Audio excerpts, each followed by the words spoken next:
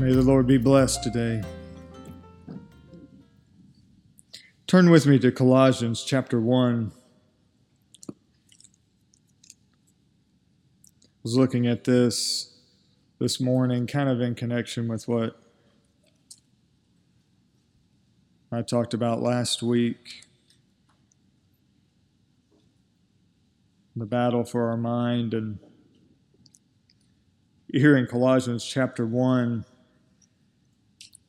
notice verse 21. Paul says, "Although you were formerly alienated and hostile in mind, engaged in evil deeds, Jesus has now reconciled you in his fleshly body through death, in order to present you before the Father holy and blameless and beyond reproach." We're looking at that last week about how we were unable to understand the thoughts of God and unable to even please him because we had, our natural mind, which is good and evil, and it's not capable of being pleasing to God. But because of the intervention of the cross and because of the reconciliation that we have in Jesus' body, we literally have a different mind. And in verse 22, he says he's reconciled us through his body, through death, so that he could present us before the Father holy and blameless and beyond reproach. And so it changes the way that not only the way that we see ourselves, but we see each other. We understand that, it bears repeating over and over and over again. We're not pardoned criminals, but we are a new creation, that we, as much as we can look at the cross and understand that has no limit to its redemption, that's the hope that we have in our position with our Heavenly Father. That is the only way that we're able to believe what he says. It's impossible. You cannot believe the promises of God unless you believe that you are the one he made them to. He says in verse 23, "If indeed you continue in the faith, firmly established and steadfast, and not moved away from the hope of the gospel." So you see, it's something that happens often that Paul even, he has to give insight into that because it's easy to be moved away from the hope of the gospel. And our hope always has to be tethered in that, and it can't be, it can't be tied to circumstance. It can't be tied to the thoughts that you're having in any given moment. It has to be tied to the hope. Your hope has to be tied to the cross, the gospel, which we have heard, and Paul says, which was proclaimed in all creation under heaven, and which I, Paul, was made a minister. Now notice how he kind of ties what he was just saying, that we understand that we were enemies of God. We had a whole different mindset. Now we have the mind of Christ. We can understand his thoughts, and we know his promises are for us, and every intention that he has for us is only good. It's impossible for him to be anything but good. It's impossible for him to lie. It's impossible for him to do anything that is for our harm. And Paul says in verse 24, "Understanding that, now I rejoice in my sufferings for your sake." And these weren't something that was quick. With Paul, we get an insight into somebody who had a lot of pressure put on him over a very long period of time. But he was able to maintain the hope that he had and keep the right thought life because he saw the value and understood the purpose in it. That's when he says, "I rejoice." I'm able to actually have joy in the midst of sufferings for your sake. "And in my flesh I do my share on behalf of his body, which is the church, in filling up that which is lacking in Christ's afflictions." I spent a lot of time thinking about that scripture because it always was very, it's just a confounding statement. The work of the cross is fulfilled. Jesus left nothing undone, but also there is a part that we play in filling up Christ's afflictions. Obviously, that's what Paul is saying, that he rejoices and he does his part. Verse 25, of this church I was made a minister according to the stewardship from God, bestowed on me for your benefit, that I might fully carry out the preaching of the word of God. That is the mystery which has been hidden from past ages, generations, but now has been manifested to his saints, to whom God willed to make known what is the riches of the glory of this mystery among the Gentiles, which is Christ in you, the hope of glory. And again, Paul is emphasizing hope, and that's what was on my mind this morning. The hope that we have, it's not something, you're not born with it. It's not something that's easy to hold on to. It takes an endeavor in order to protect, and that's why Paul was saying you have to continue, you have to be firmly established, because it's easy to get moved away from the hope of the gospel. It's easy to get, distracted from the ultimate and all-encompassing work that Jesus has done. Now, he has taken us, we didn't read it, but in the first part of Colossians, Paul is explaining he's taken us from one kingdom to another. That, we were those that were sitting in darkness, and now we can see the light. The light has come, and, it's God's will to make known to us the riches of his glory. And I know we don't understand all of that, but as we saw last week, for so long people didn't know, but he made known to us. Through the Spirit, he wanted us to know the things that he has prepared. And it's our hope for glory. Verse 28, so we proclaim him. We proclaim Jesus, admonishing every man and teaching every man with all wisdom, that we may present every man complete in Christ.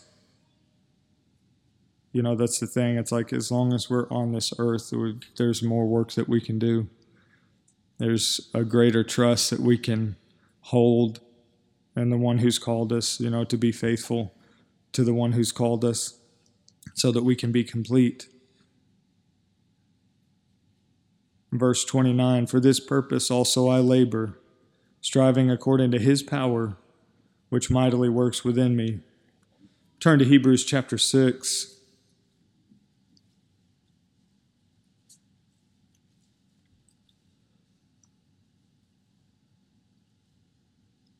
Hebrews chapter 6, look at verse 9. Beloved, we are convinced of better things concerning you. That's one of the things that we have to tend to, is what it is that we're convinced of, what it is that we have allowed to be assured in our heart.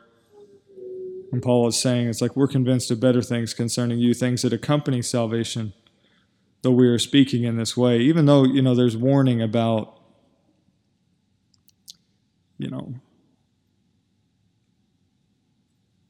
the danger that we're in, the enemy that we have. All of that is true. But you can be convinced that he who began a good work will complete it. Verse 10, for God is not unjust, so as to forget your work and the love which you have shown toward his name, and having ministered and still ministering to the saints. For someone like Paul, who I believe wrote this book, for him to say, God doesn't forget. Because, when he is making his defense there, when his life is on the line, his physical life is on the line, he tells Timothy, there was nobody, I was alone, It seemed like everything that he had worked for had just fallen apart. But, we've, like Shane was mentioning in his prayer, we have the gift of being able to look back and see these, couple thousand years later, and we see the impact that just someone who simply decided to follow Christ, whatever that meant, and to be faithful, the impact that it had on generations even.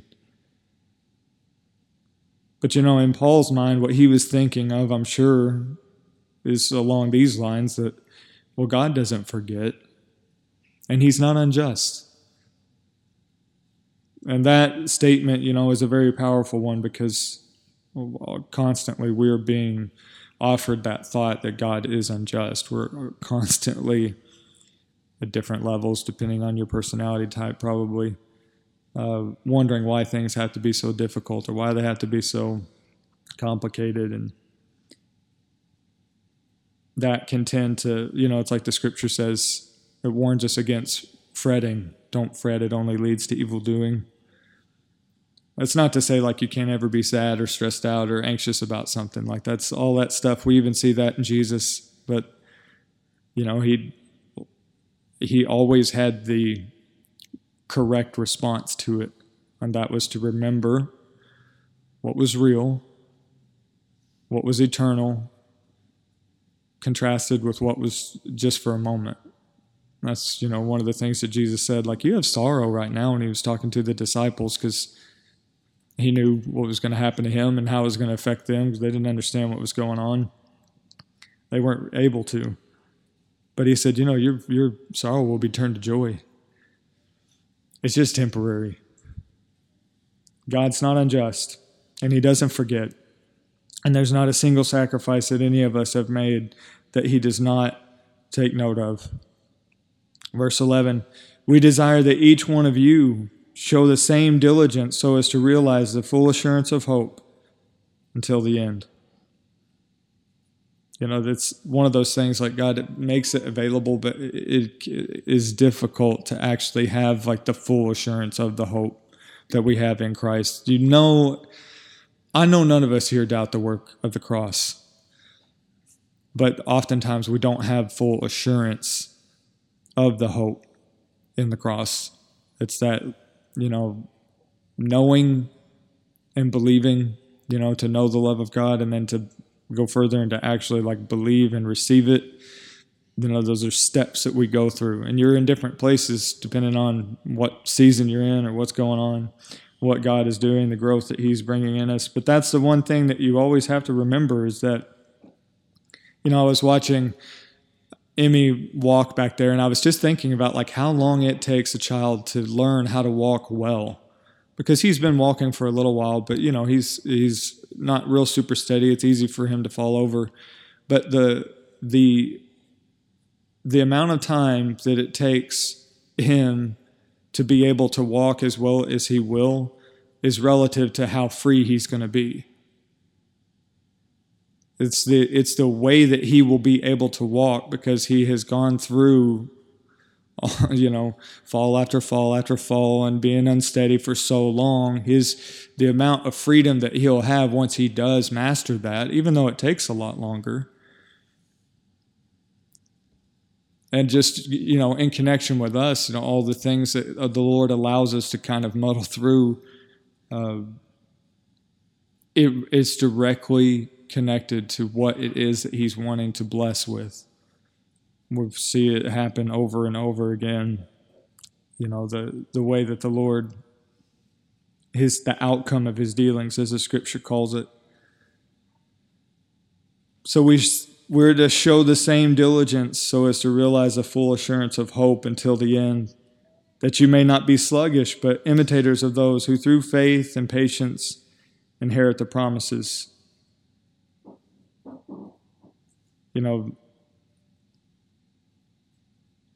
Abraham is mentioned as, one of those who waited patiently to obtain the promise. And down in verse 19, it says, we have this hope that's set before us. It's an anchor of our soul, a hope both sure and steadfast, and one which enters within the veil. And it's because Jesus has gone before us. We understand that our position before the Lord is because of that and that alone. Philippians chapter 1.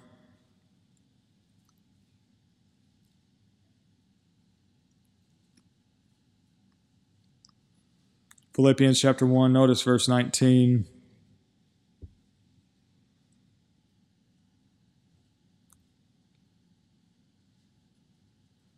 Paul says, I know that this shall turn out for my deliverance through your prayers, the provision of the Spirit of Jesus Christ according to my earnest expectation and hope, that I shall not be put to shame in anything, but that with all boldness Christ shall, even now, as always, be exalted in my body, whether by life or by death. That's the one thing. There's lots of stuff that we can't control. There's lots of things that are beyond our reach. But we can always make a choice, like Paul was saying here, to have Christ be honored, to be thankful, to hold that hope. And whether it means life or death, that the Lord will be honored. Because we've already entrusted our life to Him. Verse 21, for to me to live is Christ and to die is gain. But if I am to live on in the flesh, this will mean fruitful labor for me. I do not know which to choose, but I'm hard pressed from both directions, having the desire to depart and be with Christ, for that is very much better. Yet to remain on in the flesh is more necessary for your sakes. Paul had a choice, and we all have a choice every day. Notice verse 27, only conduct yourselves in a manner worthy of the gospel of Christ, so that whether I come and see you or remain absent, I may hear of you, that you are standing firm in one spirit, with one mind, striving together for the faith of the gospel, and in no way alarmed by your opponents. And this is a really interesting statement. When we do this, when we stand firm and we put, our faith in the work of the cross, it says, this is a sign of destruction for them, but of salvation for you. And that too from God. It's like God sees that, and, it is, that distinction is made so clear. This is our sign of salvation, that we can be assured.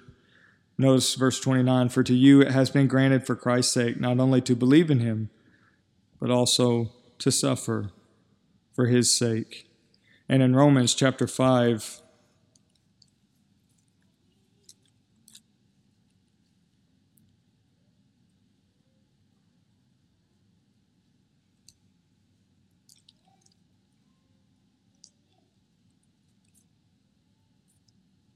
Romans chapter 5, notice verse 5. Hope does not disappoint,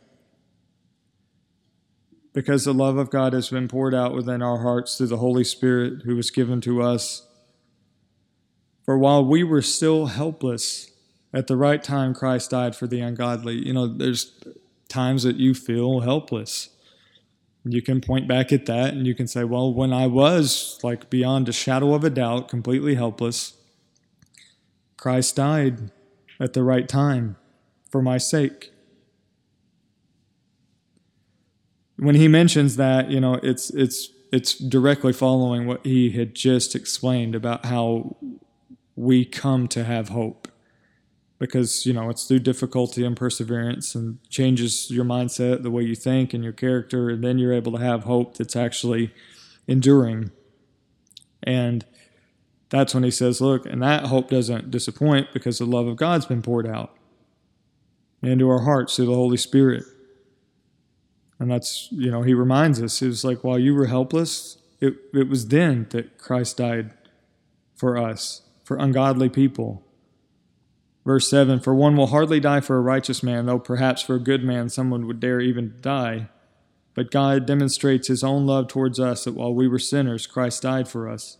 Much more then, having been justified by His blood, we shall be saved from the wrath of God through Him. That it's not just, that's Paul's making the distinction there. It's not just that God had mercy on you, but then He took it further and made sure that you knew that you were corrected, that you were justified, that you were completely redeemed. For while we were enemies, we were reconciled to God through the death of His Son. Much more, having been reconciled, we shall be saved by his life. You know, this is how you can have hope. And not only this, but we also exult in God through our Lord Jesus Christ, through whom we have now received the reconciliation. Praise the Lord.